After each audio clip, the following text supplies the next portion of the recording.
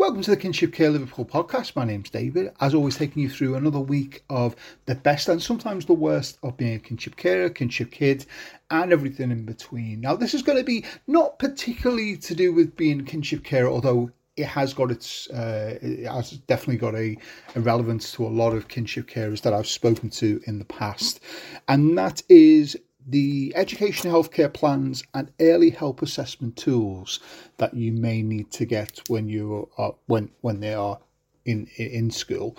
Now, as always, easiest way to get through to us, if you do want to contact us in any way, is through the social media, through the Instagram, Facebook, the Twitter, the website, the email, which will be attached to our to the episodes. If you do need to have any questions, comments, anything like that, please do let us know. Now, the main things, a lot of people think that it's exactly one of the main problems with this, the EHAT and EHCP forms. One of the main problems is that a lot of people think that they are exactly the same thing, and that leads to a lot of issues.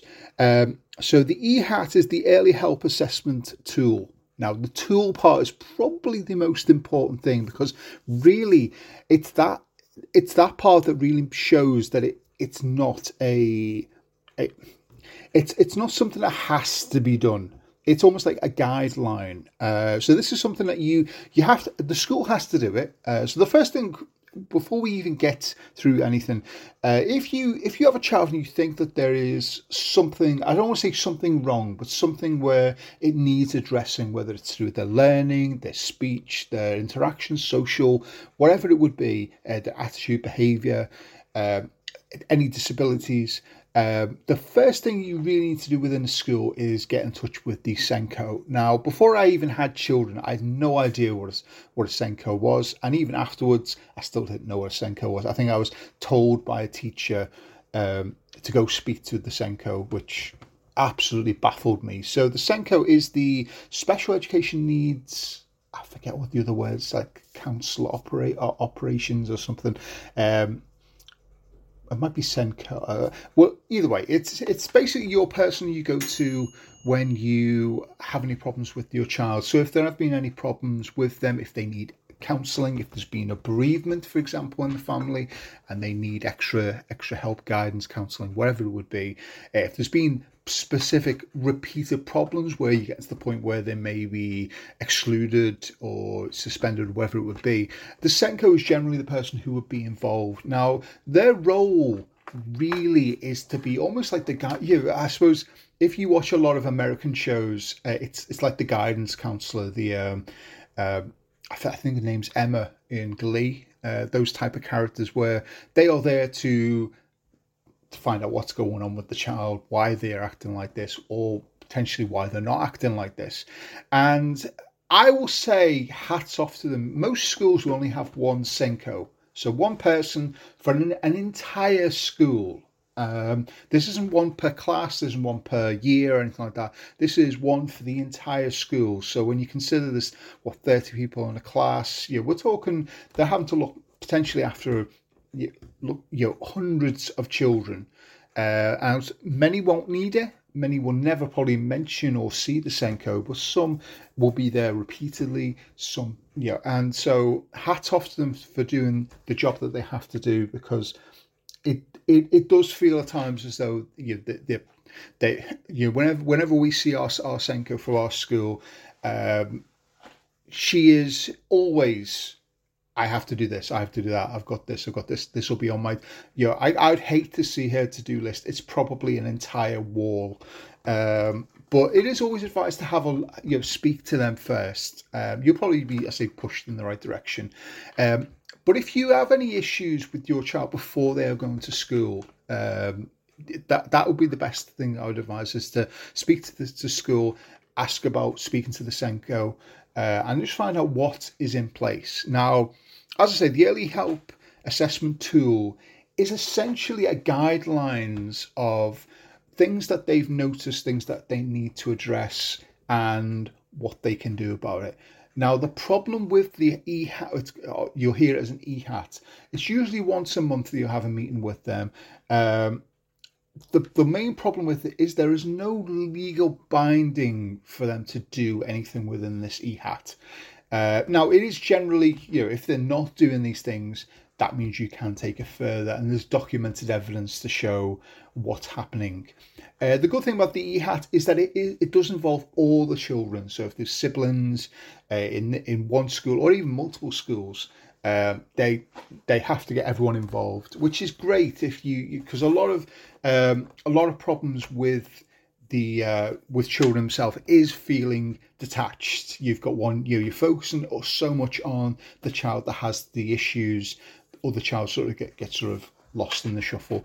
But this takes into account all of the children and any issues that they would have. Now, I would say my biggest issue with this is that fact that they don't have to do anything. They can put the recommendations, they can say how they've tried to do A, B, C, D, and E, and F, and what's happened and how it worked, has it not worked. But if you were then to say, well, why haven't you done that? They could technically turn around and say, well, we don't technically have to. These are just guidelines. We'll try and do them. If they don't work, or we've got no funding or time, or there's worse issues, unfortunately, you can fight it as much as you want, but there's not much that you can do about it. They're, again, not obligated to do it. Obviously, when you get to the point where they're looking at suspension, exclusion, those type of things, the EHAT is very good with that, because it does show the evidence of this was noticed 6 months ago. You've done nothing about it. It's not the child's fault. It's not the parent's fault. It's actually the school that have said they would recommend doing this. They want to do this, and they haven't. So that's the one thing with that. Now, the other one is it's EHCP, Education and Healthcare Plan. Now, this one is a bit more legally binding. Now, first off, I have to say the EHAT is something that the school has to do. Now, by say has to, they don't have to do it, but they are the only ones who can do it. So you can't create your own EHAT. You can put your recommendations and say, this is what I think needs to be done. But unless the people involved agree, it's just a piece of paper. But with the EHAT, it's done by the school. You can request an EHAT be done, and then they could say, okay, that's fine, and it will be on my to-do list. Now, the EHCP form is something that can be done within the EHAT. It can be something recommended, but they may not do it. They may forget to do it. However, it is something that the parents can do. The parents, the guardians, whoever. So if you think, well, actually the EHAT's not working, or it's not working quick enough, or anything like that, this is basically the next level. It's when the government, the local authorities, and people involved like that become involved. Now, it is something that you can do. Here in the Liverpool Centre, I'm the one who fills in a lot of these forms. I will put links up to what to do. But generally what it would be is you'd find out whichever council it is, so Liverpool Council, Sefton, Knowsley. I can't think beyond that, but obviously whichever council you're paying your council tax to, basically, you would contact them and ask for an EHCP form. They would either then send it to you in the post, or it would be like an online document. You would fill it in to the best of your ability. Now, again, the thing with this is that obviously with the government being as it is, this can take 1 month, it can take a week, it can take years. And that's the problem that a lot of people do have, is that although it is legally binding and everything else along with it, there's no guidelines to how long. I think it's 10 weeks they have to respond, but their response could be simply, we've received your form, and that's it. To actually implement something, I think they've got almost 2 years to do it. I believe that's the sort of legality. Now, because it's not something that you're paying for, it is just social workers and people like that, and everyone else in the pipeline, just getting this all sorted. But it is something that you can do. So if you feel the EHAT's not working, the teachers aren't doing as much as they should, or they're not doing anything, you just go on to do this. I say in the Liverpool, the Outlet Green Centre, I generally do these forms. If you do need to do this, the best advice I can give is just have as much information. It's easy to say. that once you get a diagnosis, a lot of this is easier, and it is. Truthfully, once you have a diagnosis of whatever particularly wrong with them, whether it's ASD, ADHD, or anything else, it's a lot easier because you have all the paperwork, all the documents, and also that piece of paper that says they have been diagnosed with X. And it is a lot easier to do that. But it really is the information that we need are things like obviously the child's details, date of birth, and all those type of things, but also things like the school, and also what is it that you want to get. And that's the main thing that a lot of people don't. The one thing I always find with a lot of carers, kinship carers and everyone else, is that they don't want to ask for the moon because they know that they won't get it. And the best advice is to ask for the moon. They can only say no. They can only say, we can't give him a one-to-one every day, but or him or her. We can't give them a one-to-one every day, but we can give them twice a week. We can't get them counselling, but we can refer you to this place, or we can do this, or we can get you a discount, for example. So it is always advised to shoot for the moon. And if they say, fortunately, you can only have the clouds, it may, a lot of times it is better than nothing. But the good thing about this is that what happens is then once it's all gone through, you do an assessment. The person comes out. It's either, obviously with everything COVID wise, it is either through a Zoom type thing or it is face to face. A lot of times it is better face to face. The one thing I would advise, again, if you think that your child or whoever your child won't respond to a Zoom, for example, or that they mask, and this happens a lot. I think I mentioned this in the autism episode a while back. It's very prevalent in girls. Girls are very good at masking their behaviour. There's a brilliant book, I forget the writer, but it's called Funny You Don't Look Autistic. And he talks about how, he would be, he had typical autistic traits. He would hoot, he would do all of these things, he would be bouncing off the walls. But then when he got into a scientific, like an assessment with a doctor or whoever it was, he was perfectly fine. He answered all the questions, he held eye contact, he did all of these things. And so when they got the letter and it was, there's nothing wrong with him, the mum would absolutely be going the same, because he could, he at that point, he can, and a lot of the people, they do mask, just on the autism side of things. A lot of people talk about it as if, it's a bottle of fizzy pop. And yes, you can shake a bottle of fizzy pop, but there is a point when it opens and it's going to explode everywhere. And that's a lot of the time what happens with people who are on the spectrum, is that they can hold it in, especially in very restricted and those type of circumstances where they have to be good, in a sense. You find this a lot with school, where a lot of people, this is the main problem with a lot of this, is that the school will say there's nothing wrong, and then she comes home and bounces off the wall for an hour and a half before going to bed. And that's a lot of the time that's what happens. So it is good to do those type of things. So if your child won't respond to a Zoom or can for an hour, just do it. Just be happy and everything else, and won't start hooting and making whistling noises and lashing out and talking silly language. Those type of things that is very typical. Ask for face to face. Ask for other ways of doing it, because sometimes it's really difficult when that happens, especially if it is on Zoom, when it's almost become the new norm, is that most things are through Zoom.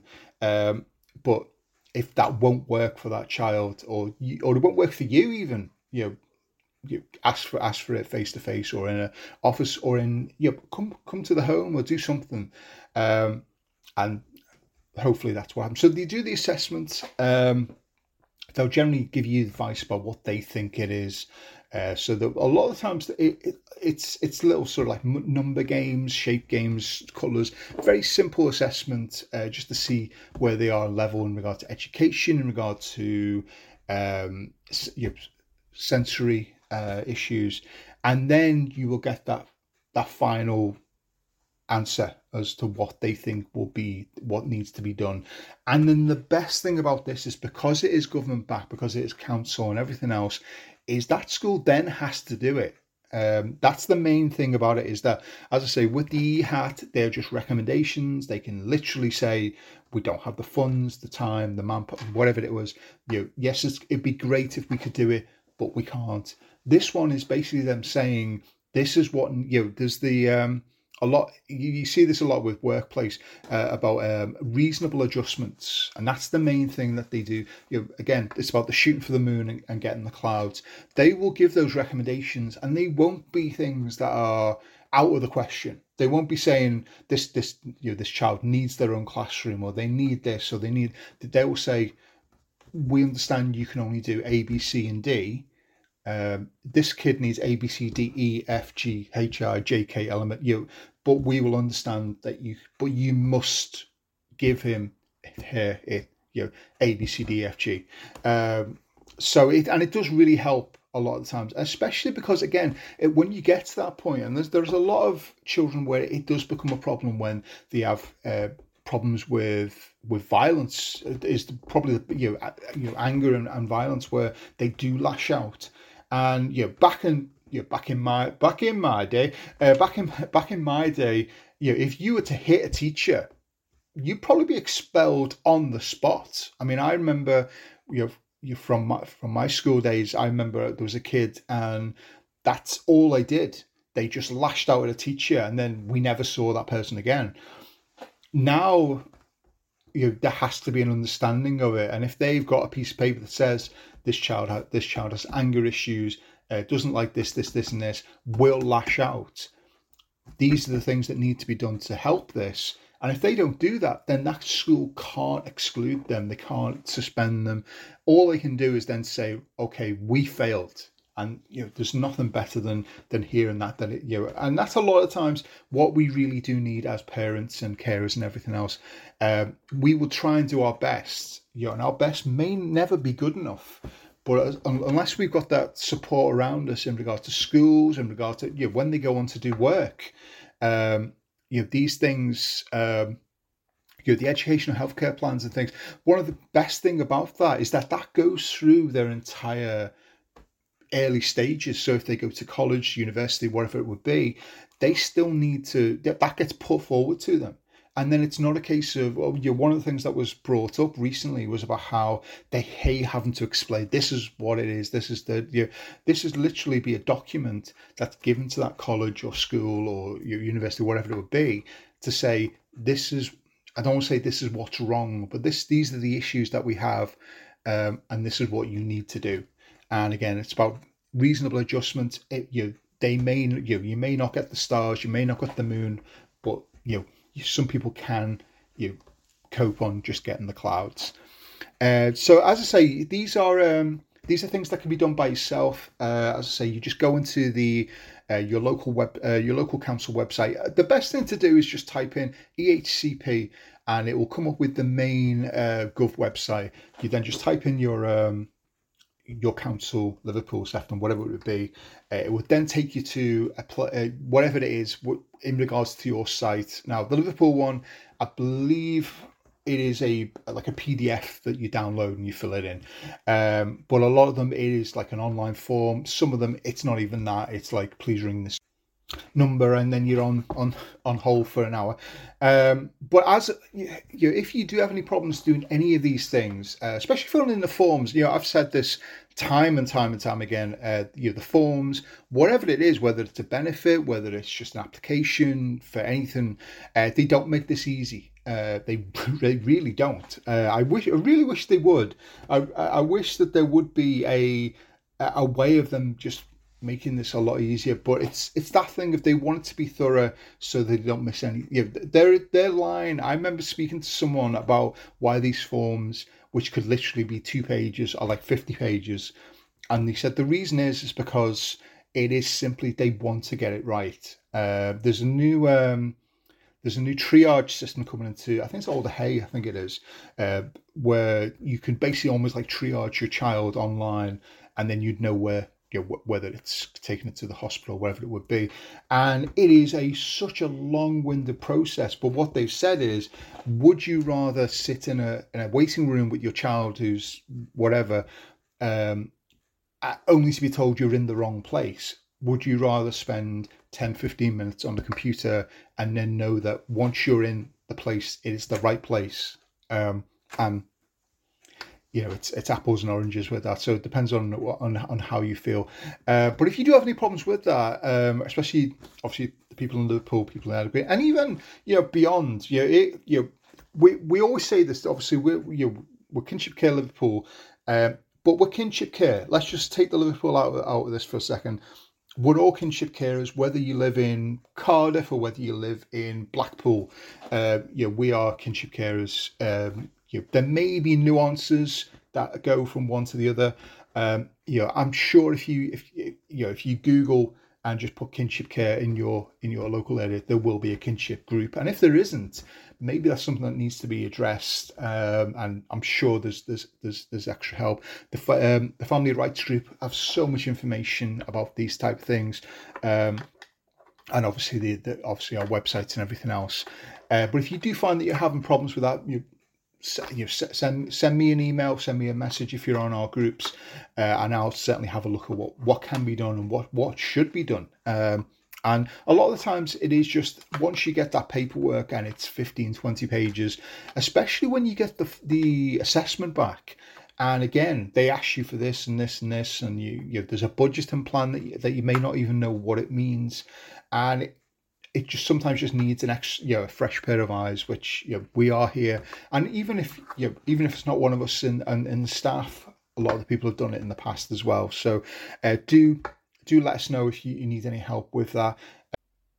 As always, the easiest way of getting through to us is through our social media, through the Facebook, the Instagram, Twitter, the website. You can contact me directly by email, which is david@kinshipcarersliverpool.co.uk, and obviously that is on all the links are on there wherever you're doing that. And obviously, if you have any questions, anything, please do let us know.